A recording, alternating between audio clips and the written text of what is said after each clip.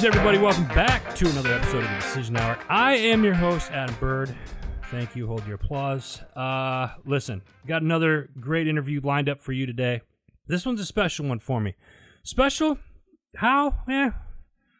That's a loaded question, really, now that I think about it.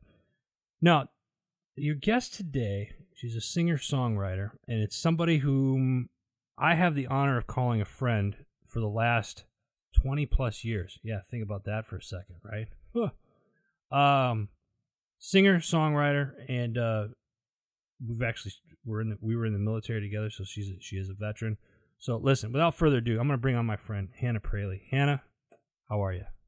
Hi, I'm great. Thank you so much for having me on. Big fan. Absolutely. Literally not even 50 seconds into the show. Here we go. I mean, you have the best guests, you know? You guys are in for a real treat today. This is awesome, and this has been a long time coming. Seriously, because I've been a fan of Hannah's for a long time. But before I go into the history of it or whatnot, let's have you tell our guests who you are, where you're from, what you're about, a little bit about yourself. Go. All right. So just to frame it all, I think that maybe one of the most memorable things somebody said to me one time was, "You're the most talented, not famous person I know."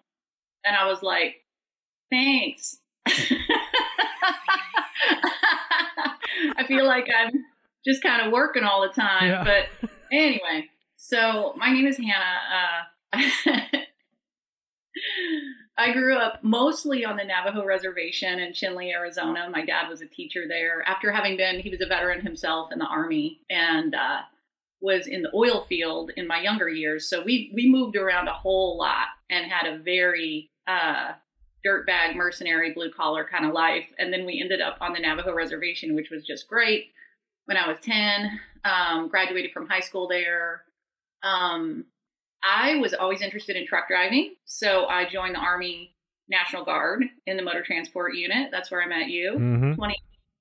25 years ago, 23 years ago, something like that. It was a long time ago. And Bird was my co-driver. I was the driver, but Bird was the co-driver. Just kidding. She's not lying. There's so much truth to that. Oh my God, do we have stories? Probably for another show. You might get one or two this one. Who knows? Yeah, notably, I think the most memorable time was we spent 27 hours in a truck together because of operational problems.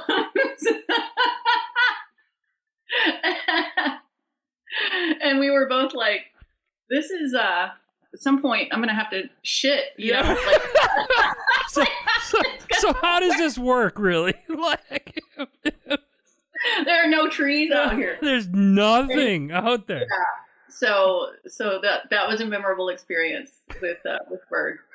Anyway, but yeah, I wasn't quite satisfied with the trucking that I got to do in the Army Guard, and so I went ahead and I got my CDL when I was 22 and did some over the road trucking, and I've been in and out of commercial driving ever since, and commercial driving education, and but I also my dad was a composer, and so I grew up with a house full of his music. He was on piano. Yeah. And like I said, he was a veteran. He did oil field. You know, we were a very blue collar kind of family, but I think that it was just natural to me that self-expression is just a part of our life, right, you know, right. That was just very accepted in my family, which now I see that tends to be a little bit polarized, you know. I'd like to get into that a little bit more later in terms of culturally and stuff. Right. But anyway, so I'm very grateful for my family. I'm very grateful for my parents who kind of showed me that work ethic, but also that, sort of impetus towards self-expression. And had a lot of music in the house growing up. And so, I became interested in songwriting and just writing generally. Right. Poetry and just all kinds of things really, really, really young. And I just kind of started messing around with it. I don't even remember a time that I wasn't messing around with something like that, you know? And so I got an education. I went to NAU in Flagstaff. I got a bachelor's in music performance. I got a master's in creative writing, actually creative nonfiction. But the funny thing is I kind of ended up always using my commercial driver's license and my experience in trucking to sort of leverage more and more high paying and like mercenary sort of like trucking work in order to fund my creative projects. Right. And so like production is really expensive on music, and I have a really good team. And I've used my CDL to pretty much pay for all of that, you know? And so once I sort of figured out how to put those things together, Right. then I started to really enjoy life, you know, and I felt like I enjoyed like both aspects. And so that's kind of continued. I've had some interesting plot twists in the last couple of years, but right now, out of nowhere, I live in Hawaii, which I'd never even been to Hawaii before 2020. So I live here with my little dog and my dad and brother. And it is way more gorgeous than you even think. Right. It's like mind-numbingly gorgeous. So yeah, I think that's probably a good enough synopsis to start off with. I think so. And so, all right. So now I'm gonna jump in for a second. So she mentioned that I was her A driver and whatnot. And we met, I believe it was fall of '98 is when I came to Flagstaff the first time and joined the unit, the transportation unit up there. Mm-hmm. And shortly after Hannah and I became friends. I was her A driver a couple of times, and the trip that she's talking, we took this long trip to. Oh, I just lost it. National Training Center. Thank you, NTC Fort Irwin, which is like, you know, picture hell on Earth, and that's kind of like, but it's like in the middle of nowhere. Like I'm pretty sure when we were driving out there, like there was a leprechaun that ran across the desert floor. Like it just seemed like it was just going. We had to do all that training with the night vision goggles, and I literally saw a leprechaun because it wears out your eyes. Right. I saw crazy stuff. But it was literally 130 degrees during the daytime. We had no AC in the trucks or the tents or anything. Nothing. And it was in the 50s at night. There was like an 80-degree. Yeah. You're like hot as balls during the day, and then at night you're like freezing, and we're just like, how long are we gonna be here again? 30, I know, and then like the whole month. This blows. I think they had some kind of disagreement with the local contractors that provided the shitters, and so remember when we're rolling out for that really long like convoy, they had like chains around all the potties, and we were all just like, "Oh, great, okay." Been eating MREs, so that helps, but.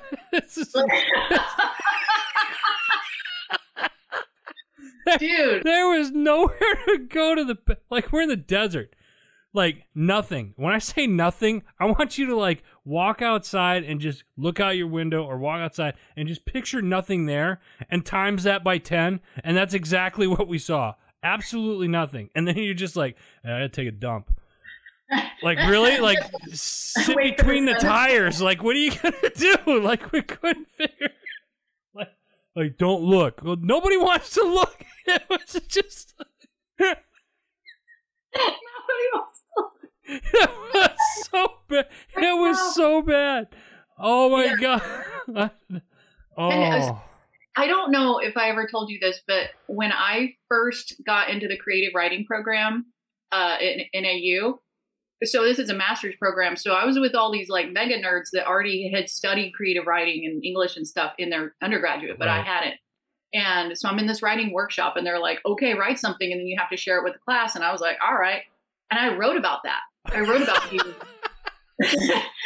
being stuck in the truck together for 27 hours on some mission where we didn't get any information, you know, and our lieutenant was like the least capable human being in the world. He got himself hung up on his web gear, I think, off of somebody's like rear view mirror, and having nowhere to shit, you know, and all these things. And like, I was accused. This is where I kind of touched on this during my little intro, where there seems to be this kind of cultural split between like all the people who study creative self-expression are kind of like also raging leftists, and then all the people who like are in the blue collar sector and kind of holding it down with team reality are like not engaged in creative self-expression. Right. Do you know what I mean?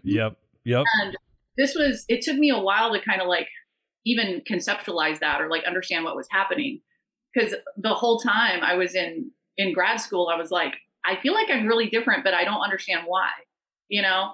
And, but I wrote this essay, this creative nonfiction essay about this. And it was kind of comical, but it was also serious. I was like, this is like some serious problems we had, you know? And, I was just like eviscerated when they workshopped it. I was just like eviscerated by the class. They were like, this scatological humor is really tactless. Oh my God. And I was like, I'm sorry. That shit happened. Because it's non-believable for most people if you really have to just go through it and live through it. There really was, that whole trip was hilarious, and it was funny. The whole trip was just like absurd because I remember going through when I sold my house. When I sold my house and I was putting stuff in storage, I was going through pictures, and there's a picture, and I'll have to send it to you, but there's a picture of the two of us near the truck, and I think you're like taking a knee or squatting down or something, and or one of us is kind of standing. I forget what it was, but we both of us struck a pose, and it was just every time I look at that, I can't help but to laugh. Or like, oh my God, that trip was freaking just hilarious. You gotta find it and like throw it up here in the. I'll have to look for it because it's one of those things where it's just like, yeah, classic. All right, listen, Hannah, I want to dive into you. As long as I've known you, you've been doing music. You've been writing. You've been performing. I remember times going up to see you when you were performing in Flagstaff. I want you to talk a little bit more about. Well, actually, my first question to you is: do you remember the first song you ever written or wrote? Wrote, whatever. First song? No, I don't. Okay. I think the attrition has been pretty high on my songwriting because I've written so many. Yeah, that was the next one. Yeah, I've engaged really heavily and then disengaged at times, usually because of work stuff, or there's been a lot of times where I was like frustrated with the whole process, and I was like, maybe this is just too frustrating, and I've tried to abandon it, and then I come back to it. And I tell you what, there's a lot of lost songs out there, and there's a lot of lost recordings. Every now and then I'll move and I'll come across some old tape or CD, and it's me, my little mouthy voice, like playing at some open mic or something, like literally decades ago. And I'm like, usually my reaction is like, oh, that's not nearly as bad as I thought it was. But just as an example, I did a little experiment with myself this past March where I decided to try to write a song every day. And I did, so my songwriting output, basically currently my finances cannot keep up with the production costs of my songwriting output. Like my producer has, 50, like a backlog of like 50 songs that we need to track. Yeah. Like I'm not exaggerating. If I could just do that, I would, like I love it. I never run out of juice. I never run out of juice because you know what? Life never stops happening to you. Right. Like it never stops being interesting. So, Hannah, that's a good transition here. You're talking about your songs. I know you have a lot of songs that are out right now. For the listeners that are listening to this right now, where can they go hear your songs? Okay, so I've been putting out a single every 2 weeks for months now, in kind of a concentrated effort to, just get stuff out there in a consistent manner. I'd like to keep doing this for years, the rest of my life, whatever.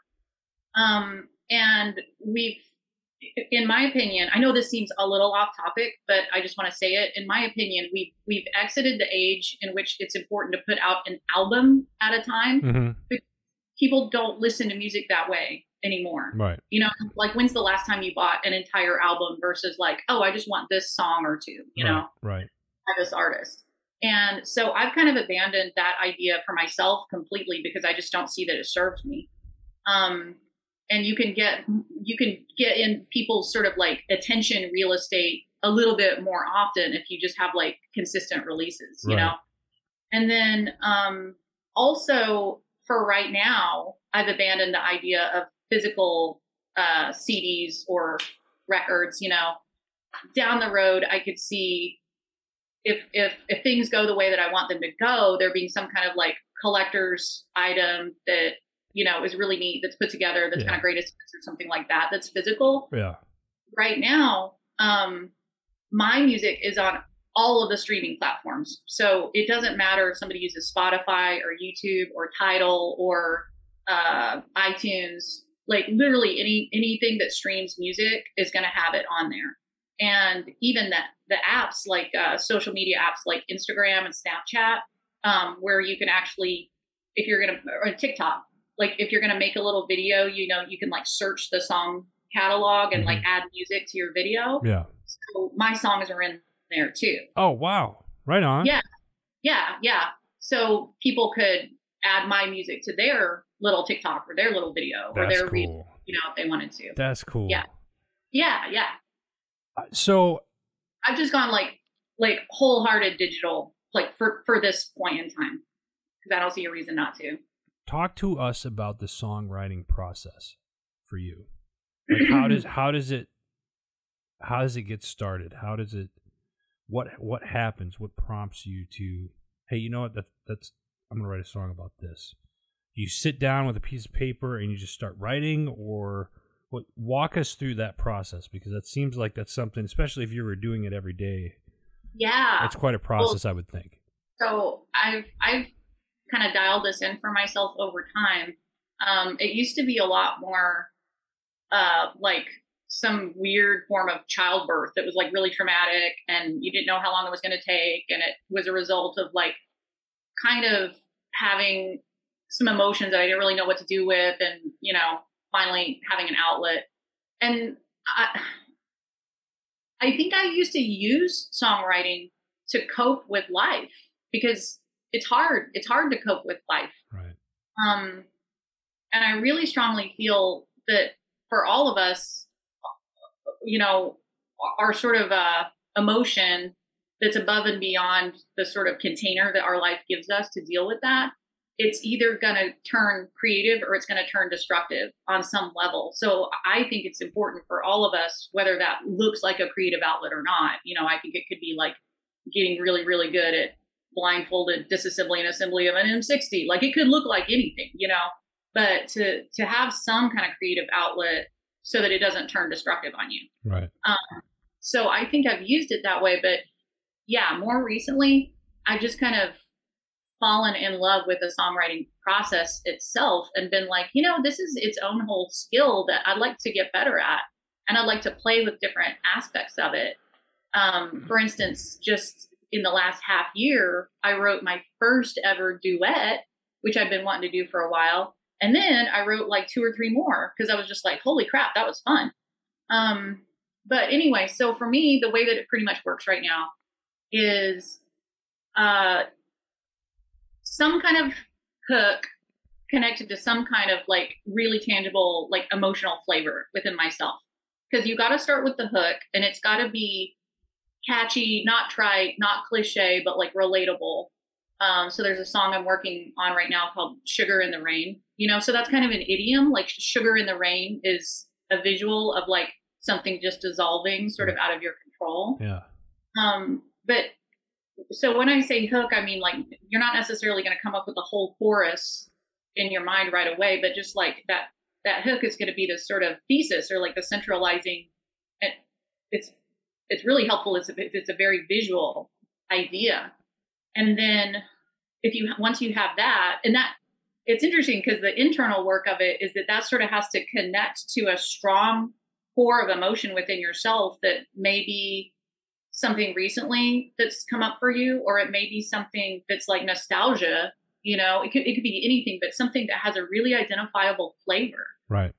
And when I say flavor, I almost mean like I think this is something that anybody could relate to. Like, remember Christmas morning when you were a kid, and you didn't have to shovel the driveway and Right. nothing was your problem. You didn't have to pay the rent.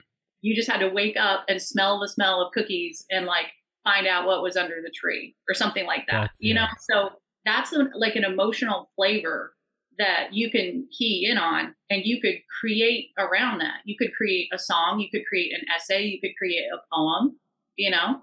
So those two things connected together, now you've got some traction and you can create a chorus. And the chorus needs to be catchy. You know, it needs to be something that sticks in people's heads. And for me, I think really, really, really authentic. Like the process of songwriting is almost more like discarding ideas until you come up with wording that feels like so right that it's like it writes itself, like it's just organic. And a lot of times when I kind of dial that in, it makes me spontaneously cry. And it's not even necessarily sad crying. It's just like, you know that you got it when you have that emotional response. But there's a lot of discarding of ideas to get there. And then once you've got the chorus, then, and this is kind of in the genres that I write in, you know, this is not rap and this is not jazz, for instance. Then you can create some verses, and just every single thing in those verses has to drive towards that central idea of the hook and the chorus. Everything has to like support that and substantiate that. And I've written songs on paper. I've written songs on my computer. I like my computer more because my handwriting is so bad. It's like I get in a rush and I'm like frustrated with how long it takes me to form letters. And so I don't even do it right. So the screen is good. And I've written songs with my guitar with me. Yeah. And I've written songs without a musical instrument, you know, at least for the first part with me. And I found that I do a lot better if I don't involve the guitar until further down the road, because the melody will just kind of organically come up and I'll start to like hear it. Yeah. And just allow it, you know, and it's even good to sometimes get some writing done and then go for a walk or so go like cook some words food first, then melody. Kind of like staggering, like it'll sort of like this will come and then this will come and then this will come, you know. Yeah. Like sort of they help each other And then along. you just piece it together. And then you piece it together, and then you just kind of let it run through your head and let yourself fall in love with it, you know, to where it just is running through your mind all the time. And then it really does get to a point where it starts to write itself. It really, I'm not exaggerating. It really, truly does. And it starts to take on its own nature and its own significance. And then I like to take it to the guitar, because at that point, it doesn't matter if it ends up, you know, then I set it to chords, and it might end up being like, wow, those chords are a little more complicated than what I was expecting. Or it might just be like 3 chords in the truth. But if I take it to the guitar too early, sometimes I'll psych myself out and I'll be like, oh, it sounded so cool in my head, but it turns out it's just G, C, and D or something. And I'll like second guess it. So yeah, I don't like to involve the guitar too soon. Everything that you're explaining right now. Sorry. I want this to stop. Okay, we're good. Are you there? Yeah, I'm here. Everything that you're explaining right now sounds like a very, very long process. So I want to clarify something. And again, those of you that are listening to the show right now, means you're already on the internet. Open up another browser, go to Spotify, iTunes, your favorite streaming platform, what have you, and look up Hannah Pralle. Follow her and listen to her voice. You'll be glad that you did. Hannah, when you're talking about the writing process of this, and like, oh, I'll sit down and write this, and then I'll take it to the guitar, and then this is. I'm thinking like, oh my God, I get overwhelmed thinking about trying to, because I'm a very visual person, so I'm trying to picture that process going through it, and I don't have a musical bone in my body. Like you attempted to teach me how to play the guitar at NTC. And I got all of you. Oh yeah, you sure did. And it was all of you tried teaching me how to play Poison's every rose has its thorn. And I'll never forget that, because it was like the look on your face was just like, oh, yeah. And on the inside, she's thinking, just give me the goddamn guitar back, because it was like, I was horrible. It was horrible. But it was so cool. Underrated how hard it is to play guitar and sing at the same time. It's like, it's really surprisingly hard. Yeah. And I was just like, yeah, this is not for me. I got sausage fingers. This just doesn't work, But it was, I'm trying to picture you writing it and then taking it to a guitar, and you're like, yeah, I was writing, a song a day, and it's like, holy crap, that's talent right there. That's amazing, because I don't love know. to do I don't know if it's quality, but it's definitely quantity. I'll tell you that. I think some of the best songs that I've ever written came out of that month, and there's something so amazing about forcing yourself into like a deadline kind of mode, where you just don't have time to be, because your ego is your own worst enemy. It's like every single time I've sat down to write a song, my mind has told me that that's the stupidest song I've ever written. Every single one. I guess that's just what it says to us. You're really hard on yourself. I think everybody is. I mean, I think that inner critic is like really strong with all of us. And what I found was the workaround is not to argue with it, but to just be like, okay, then I guess I'm about to write the stupidest song I've ever written. Here we go, and to just go with it. Nice. And then it's so amazing what can come out of it if you don't waste all your energy like fighting that inner critic. Right. If you just say, okay, gonna do it anyway. I like that. Yeah. I want to go back to something. You mentioned something about the polarization of music, and then with the family or in today's society and whatnot. What do you mean by that? So I think that there's kind of a culture war that's been a quiet war. Yes. That's been going on for a while, a lot longer before I really had it on my radar. That has been being won uncontested by the left. And I don't identify myself as right necessarily or conservative necessarily. Like I think that if I had to put a word on it, I'd probably say libertarian, because I've always been like, can we all just fucking do what we want to do that's like legal and okay, and constitutionally legal. But according to the, definition these days, I guess I'm like in the alt-right or something. You know what I mean? I'm a lifelong vegan. I always considered myself to be like more on the left. And I hadn't voted a whole lot in my life, to be honest, but I had tended to vote Democrat, but usually I just didn't vote. I think because I was vegetarian and vegan and had put, I really wanted to try to live a life like not contributing to violence against animals, which I still feel that I'll always feel that way. That kind of almost by default put me in one camp. And so then I kept being confused to find that and also like my desire towards creative expression and creative outlets, Right. And so it's like you go on that side, you can throw a stick and you'll hit a ton of vegans and vegetarians and people who are involved in creative output in their lives. But they also think that the biggest threat facing us is climate change, and that we need communism and socialism to fix all the problems. We need to give the government more money so it can work better, and all kinds of crazy stuff. Right. Right. And so I had a real. I think a lot of us probably did. I had to have a real come to Jesus with myself over the last couple of years, as it's just like everything got so political and so polarized. And I was not at any point confused about where I felt like I naturally was on any of those spectrums. Right. It just put me in a place that in fact, can I just give a call back to a memory I have of you? In fact, that has some context that I don't even think you're aware of. I don't know if you remember seeing me. This is years ago, probably in the early 2000s. You were just walking along downtown. You were near Beaver Street Brewery, and I was sitting outside Macy's drinking some coffee at those picnic tables they used to have across the street. Oh yeah. Yeah. And you you were in your uniform. I think that you had been doing, some work at the armory or something like that.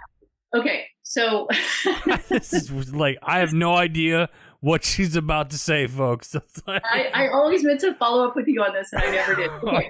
So Macy's is a vegetarian coffee shop with really good coffee in Flagstaff, and I've been a very dedicated patron over the years.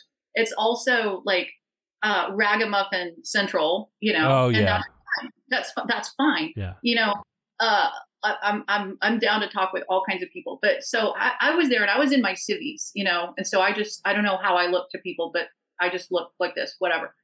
And so I was sitting there, and this girl and guy, and they were like peak Ragamuffin, we're drinking like at that time $5 coffees. I mean, these are pretty freaking expensive coffees, right? And the girl was telling me like really urgently, like she got like really animated about this, that it's just greedy and unfair for anyone to have a house and a car. You should have to pick.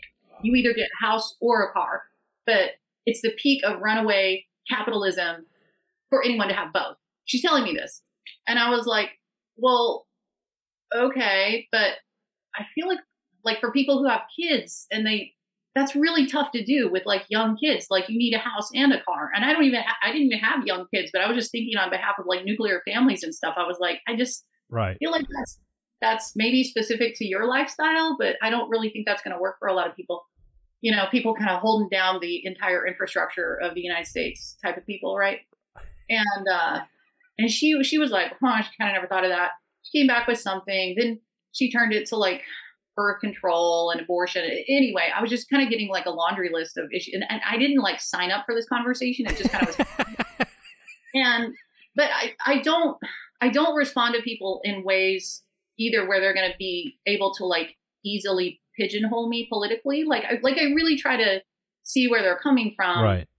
And so it was just kind of going like that. Right. Okay. And I think I'd gotten to a point where, and I'm also always interested in sort of establishing rapport, because like, why not? We usually have more in common with anyone. Never know who you're going to meet. You never know. Yeah. So I think we kind of got to the point where she wanted to be really mad at me for disagreeing with her, but then she realized she liked me and it was going fine. And then you came walking along in your uniform, like 6 foot, whatever you are, like shaved head, high and tight, boots polished, like looking good. And you're like, "What's up, Pralle?" And I was like, "What's up, Bird?"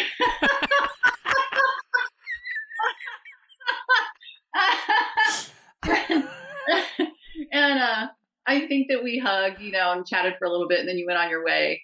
And this Ragamuffin girl was just like so offended at your existence and that I even like knew you, and you're a friend of mine. I have that effect on women, apparently. Just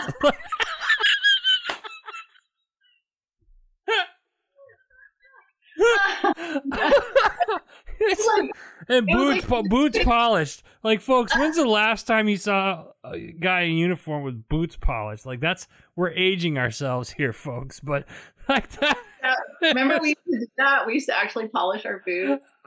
Yeah. Anyway, she looked at me like I had like betrayed her or something.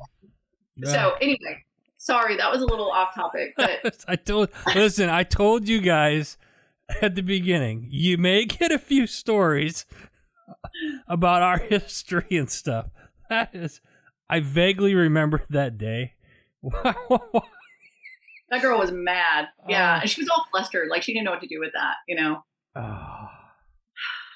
Anyway. Good times. But yeah, so anyway, whatever, like we live in clown world right now, right? Like I think we can agree on that. There's just every single day. The mainstream, we're propaganded by the mainstream media. We're propaganded. Yeah. That's a new word. I made it up, and it's my show. I can do whatever the fuck I want. It's you're propaganded AF, bro. Yeah, right. And it's like we deal with this stuff every day, and it's getting to the point where it's kind of like, listen, I've those of you that have followed me for years and listened to me for years know that I tell you, I'm not the sharpest tool in the shed, but I'm not the dullest one either.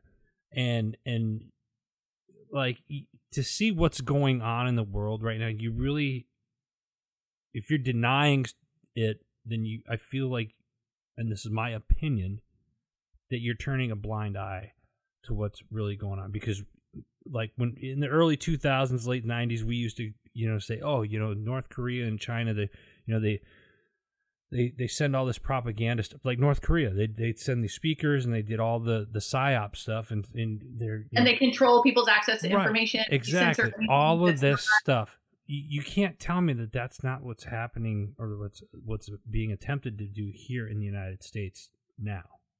Well, yeah, and there's a girl that escaped North Korea, came here, attended Ivy League school, and then wrote a book about how that's exactly what's going on here. Yeah, yeah. Yep, and another good book that I bring up, and I'm sure you guys are sick of me bringing it up, but the 100-Year Marathon, talking about China's control and stuff like that. We're in the middle of that right now, and it just makes sense, and it made more sense once I read it, listened to it. There's an audio book. You guys know I can't read, so I'll listen to stuff. Yeah, I'm one of those special guys, short bus kind of thing. Once I listened to that, it was like eye-opening, and then you start seeing how certain things are taking place. And I'm going off on tangents, so let me bring this back in here. Because I'm talking about you, songwriting, and really my next question for you is what's next for Hannah Pralle? What I hope is next, and I'm making strides in this direction, is getting some traction with sync licensing, which is licensing and publishing relative to the TV and film industry. Okay. Because everything that you ever look at, has some music going on. Right. Those are all, there's music supervisors that are, creating those projects and deciding what music is going to be where. And so, yeah, if any of your audience has any, first of all, likes my music, and then has any connections or interest in music supervising, film, TV placement of music, like that's something that I'd really, really like to just work on until I figure it out. Mm-hmm. I've been submitting a lot of things. I figured out how to kind of get my stuff at least floated out. I've already received 2 rejections, which I was actually stoked about that. Yeah. It's just like publishing. Like if somebody bothers to write you back and reject your stuff and give you some feedback on it, then that's kind of huge, Oh, absolutely. I look at it like it's a numbers game. Yeah, I'm a sales guy, right? So being a business and a sales guy, it's a numbers game. So I knew, that one of my jobs is I had to make 80 phone calls. Out of those 80, I was going to talk to 5 people. Out of those 5, I was going to sell 2 of them at least. Yeah. And but it's kind of like that. Okay, you got your 2 rejections. Great. That just means you're that much closer to that yes. Yeah. Yeah. So I've been hitting that hard. I'm going to keep hitting it hard. I'm hopefully going to a networking event relative to that industry, the sync licensing industry, in November. And I just really have to educate myself about it, because I've been creating music the way that I was able to create music. I haven't been tailoring anything towards I have a better shot at placement with this, an electronica kind of sound or, anything like that. So the more I can learn about it, the better. But in the meantime, songwriting is a constant for me. Like I said, I have a huge backlog of stuff with my producer. We have 5 or 6 tracks that he's working on right now, and it's just been really important to me. Once I started this past spring is when I started my every 2 weeks release of a single.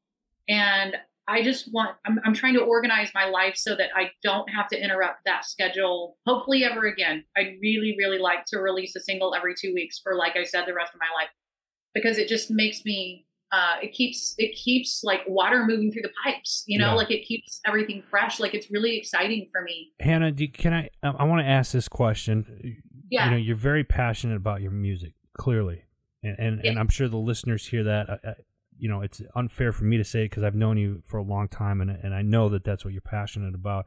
Do you find a sense of therapy in that. And the reason why I'm asking that is for listeners that are out there right now, and I was working with an author earlier this year. We did an audiobook. She just went to music school out in California and whatnot. And I'm wondering if there's other listeners out there that want to find their outlet. You know, there's some organizations out there that do music for veterans and stuff like that, but I got a lot of non-veterans that listen to this show as well, and I'm wondering do you find therapy in playing music, but more importantly, do you find therapy in writing it? I have a couple friends who they tease me. They say that my genre is therapy pop. Oh wow, therapy pop. Okay, that's a new one.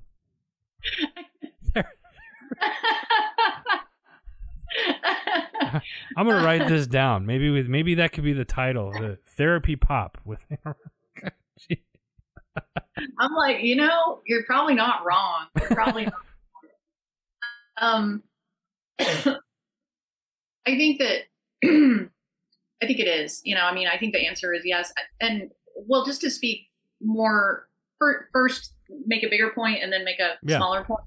Like you said about your audience, veterans, civilians, everybody's sort of trying to find their way. And like I said, I do think that self-expression, it's either going to go creative or go destructive, depending on what we do with it. I do think that that's important. Yeah. I think that the single thing that should drive any individual's decision of sort of like where to go with that is that you have to go towards something that you can be completely honest. I mean, brutally honest in your doing of it. Yeah. And that a lot of people are uncomfortable being very, very, very honest in the written word or the spoken word, because we've been chastised for that all of our lives. Like, it totally makes sense. Yeah. I'm just like some kind of weird anomaly where that's what makes me feel good, and it to the point of even like other people feeling awkward when they listen to my music. They're like, doesn't that make you feel awkward? It's really confessional. And I'm like, no, but for some reason that works for me. But I think that literally no matter what it is, that creative outlet, it has to be something where you stop lying to yourself, because we kind of have to lie to ourselves and each other in little ways all the time, just to like do the stuff that we need to do in the world. Do you know what I mean? Yeah. Wow. So it's not so much like about an art form or a hobby or an activity or something that you could monetize. It's just like, give yourself some way to be totally honest, and it's going to feel really good. And that could be meditation, I think that that's one reason why it feels so good to hang out with animals, is because we just intrinsically don't have to lie to them. Right. Yeah. So I have a lot of thoughts about that. That's deep. Yeah. I like that. Right? I like that. Thank you. Hannah, what else? We're coming up on time here, and we got a couple more minutes left. Yes. I want to know, what is it that you want the listeners to know? What else do you want to tell the listeners about songwriting and about music in general? Well, I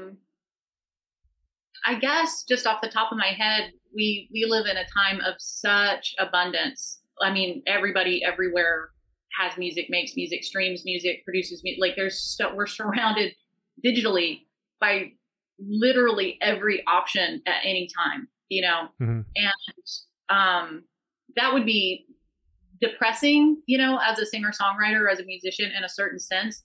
But I like it. And I feel like I'm figuring out and organizing my resources so that I can create something honest and sort of emit a clear signal that's sort of like in the ether, right? Yeah. I couldn't really necessarily like describe what that is. I think it's just something sort of like vibrational.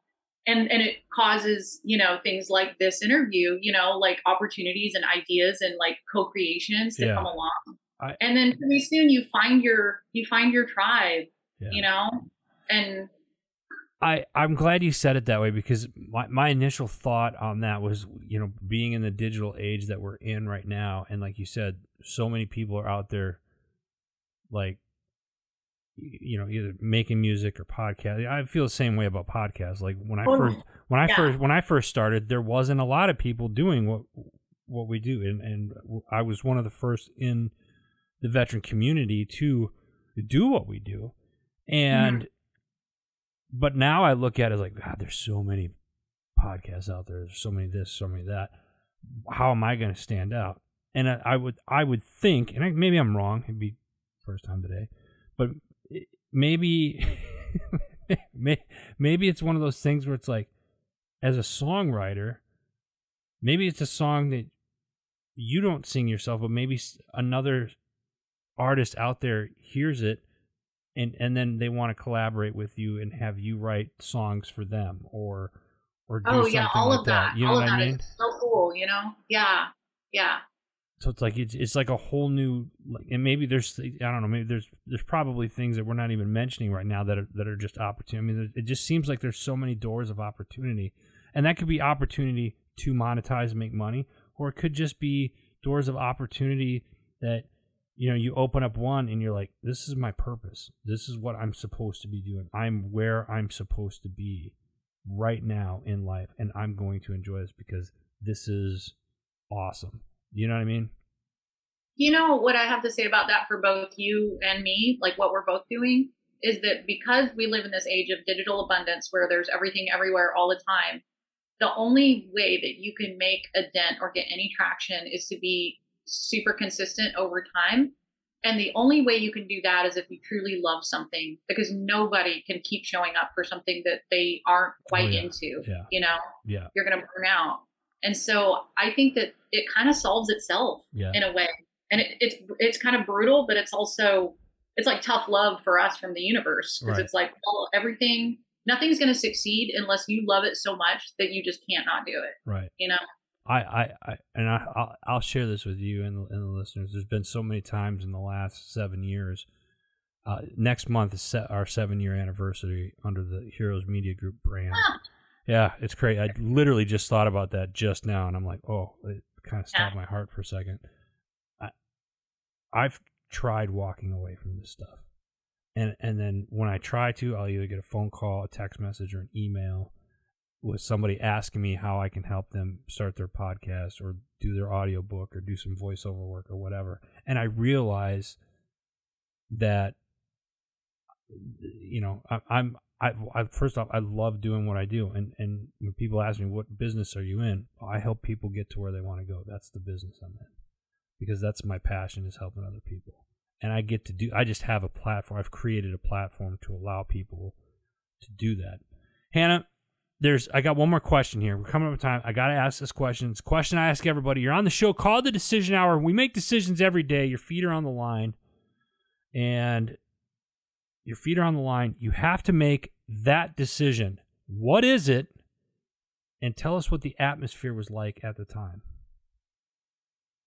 I think oh Lord, I'm just gonna really synopsize this.